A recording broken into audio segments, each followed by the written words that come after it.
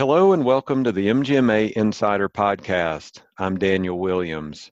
Today I'm joined by Mark Davis, CEO of Wasatch Pediatrics.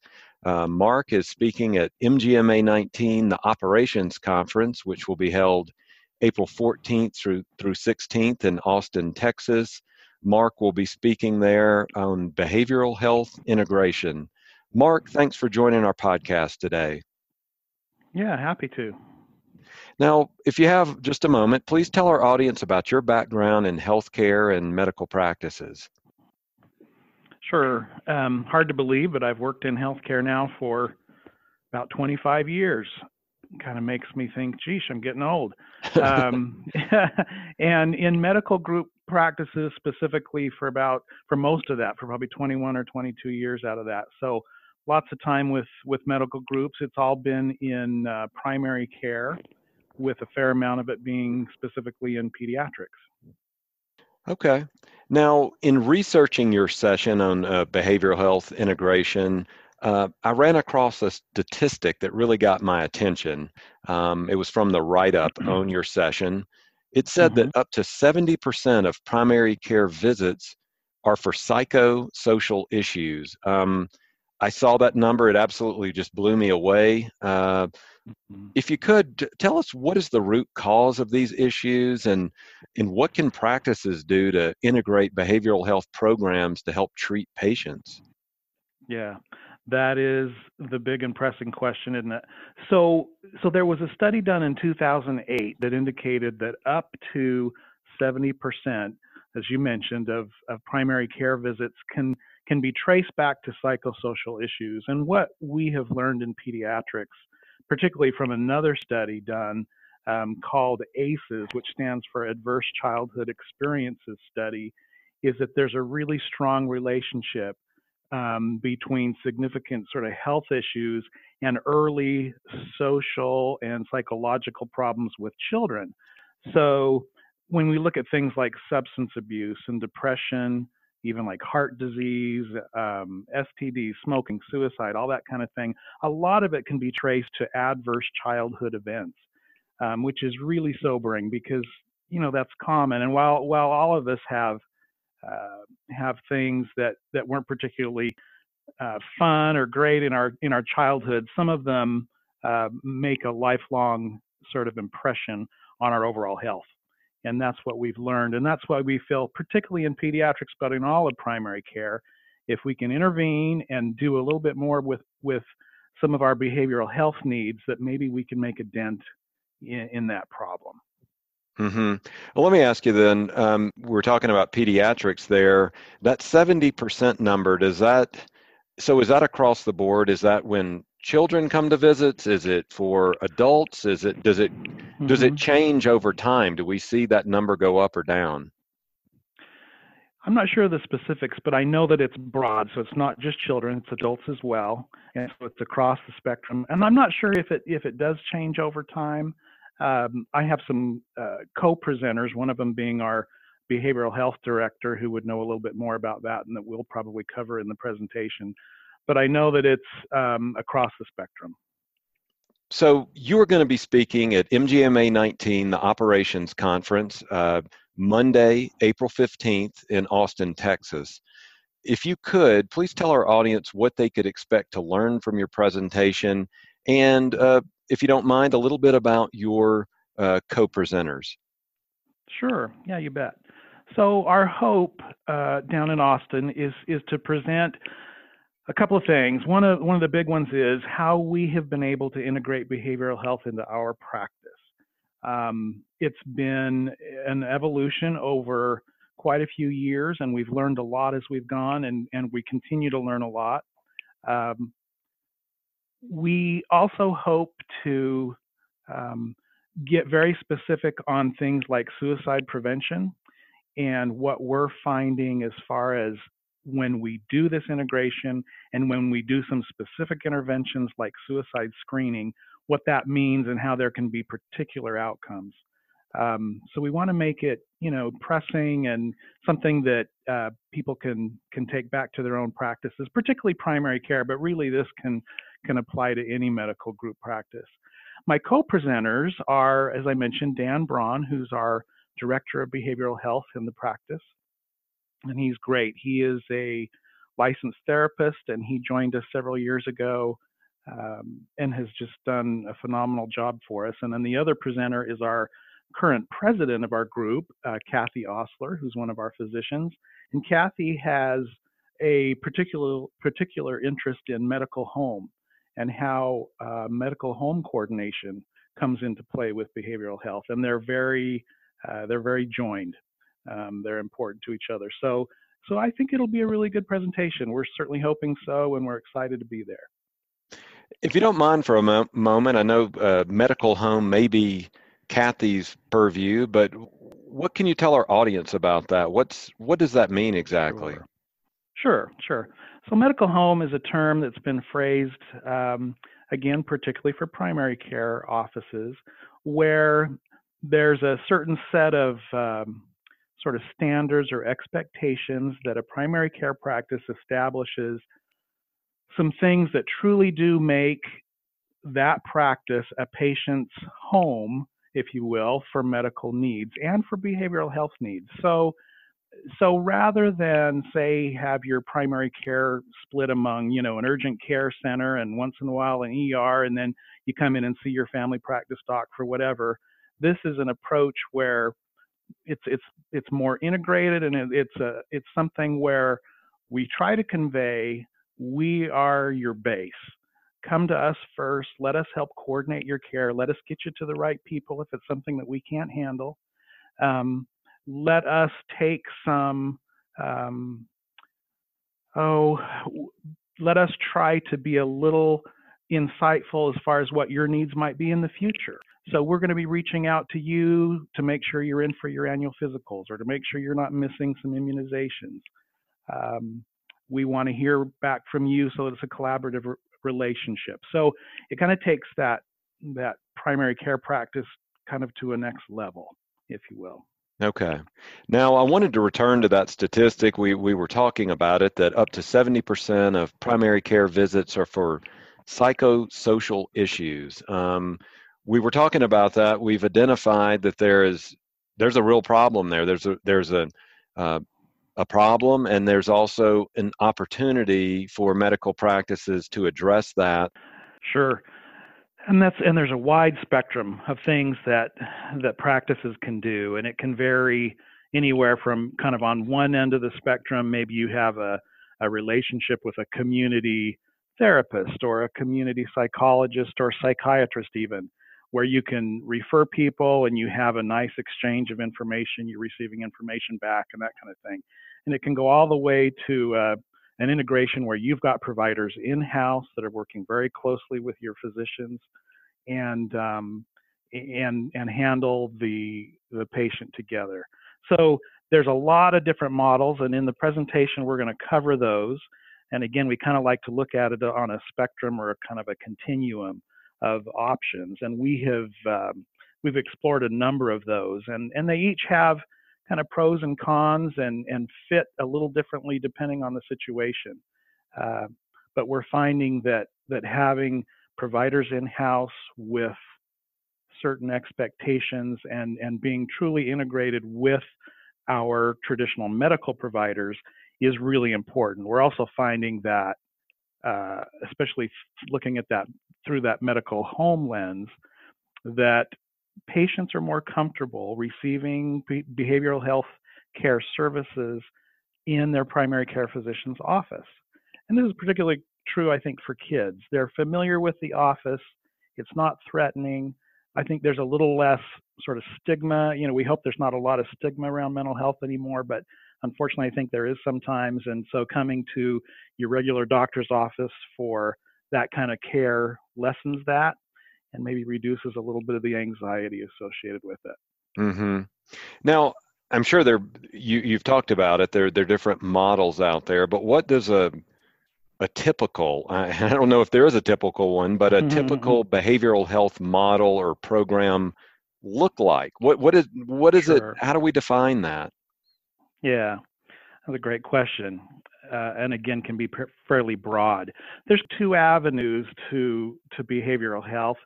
One is kind of the prescriber model, where you have someone that's kind of in the role of like psychiatry, where um, there may be patients that have a need for medication, and these providers are specifically trained or have a lot of knowledge or background in prescribing medications for mental health issues. And then kind of the other route, and these overlap. Some providers can do both, but the other route is therapy. So it may or may not be combined with medication, but therapists can obviously have sessions with patients where they go through and provide tools and those things that we know that are associated with therapy. So there's kind of those two avenues, and I think optimally what we've discovered is if you have both of those available in your office, that's the ideal. And kind of it depends on your physician's comfort level with prescribing psychiatric meds, right? Hmm. Um, some of them have a pretty high threshold, and some of them have a lower threshold. So that kind of depends. But having both of those options available, we think is pretty important. Right. And I wanted to go back to something you had mentioned earlier. You had mentioned there are pros and cons to that. And so I wanted to follow up. Could you give our audience some ideas or some examples of what those pros and cons are of integrating a program? Sure. Um, the pros are probably obvious. We have better outcomes with patients. We have, like I mentioned, that comfort level with receiving those services within their medical home office or their primary care office. Um, so those are the biggest pros. Is we just think it's better care. It takes a burden off of those providers or those physicians. Sometimes we find that a physician goes into an appointment, and this is well known in the industry, and it's a 10-minute, straightforward sick visit, say. They go in there, and then it turns out that there's a lot of other problems, and maybe there's a major depression going on or something that takes a lot more time. And those can be difficult for physicians. And so a pro certainly is having the resource in the office that you could refer those people to and not have to spend all that time and kind of sync your whole schedule for the day. On the con side, there's a number of things that I think you have to be concerned about. One is financial. Can we afford doing this? If we have, say, a therapist in house, how is this therapist going to be paid? How are we going to get reimbursed for the care that that person is providing? And it kind of depends on your payer mix, and if those payers are willing to put these folks on their panels, what those reimbursement rates look like. We've had to sit down and figure out, all right, how many therapy sessions would it take to pay this person's salary? And so is that an expectation that we have? And then extra time beyond that, maybe they're just being part of the practice and can visit with providers and be available for urgent needs otherwise. But so those are some of the cons. Certainly is the financial thing, and sometimes it boils down to also to space and those sort of other physical requirements that can be difficult. So I think those are probably the two big ones. Right. And you were talking about having a therapist on site. Organizationally or culturally, because you've been through this, are there best practices? Because I'm just trying to help the audience see if they're sitting there going, "Wow, I see the need for it, but my gosh, how do I go about doing this? I don't know that we have the right people or culture in place." Or Hmm. are there some Hmm. best practices there? I think there are, and you hit an issue right on the head. For me as an administrator working in medical practices all these years, I had very little exposure to mental health, and so when it came to, oh, we want to hire a therapist, I had to think, good grief, where do we start? Mm-hmm. Um, Having a director like we do now has made a huge difference. And of course, the size of our practice has allowed that. Smaller practices wouldn't be able to necessarily have a director to coordinate everything. But I think just putting your foot in the water a little bit, getting some feelers out there, speaking with some community therapists and some other behavioral health providers that may be in the community that you normally refer to, and kind of exploring the issue is probably a good first step. Um, you can look at the MGMA data reports on compensation to see how much you'd have to pay like a therapist or maybe a nurse practitioner that's specifically trained in psychiatry to see how much that's going to cost. But I think sometimes it's just putting your feelers out and talking to people. And we hope that our presentation will provide a little bit of that information as well so that people aren't as feeling like they're out on their own, kind of in the woods, trying to figure out how to get this thing started. Mm-hmm. Now, do you have an example of a practice that either your own or one that maybe you've consulted on where you've seen that successful integration of a behavioral health model, and what does that look like? We have, and that's the nice thing is it's when you see that success, it drives you on and feel like you can do this. So a couple of things. One, probably 7 years ago, one of our offices hired a provider who had an unusual background. He's a PhD psychologist and he's also a licensed physician assistant. So he's one of these rare folks that can prescribe medication and is also trained heavily on the therapy side. Um, at that point, we had 7 different offices, and only 2 of the offices were willing to take the risk to hire this individual and give it a shot. So that kind of tells you there was some reticence there.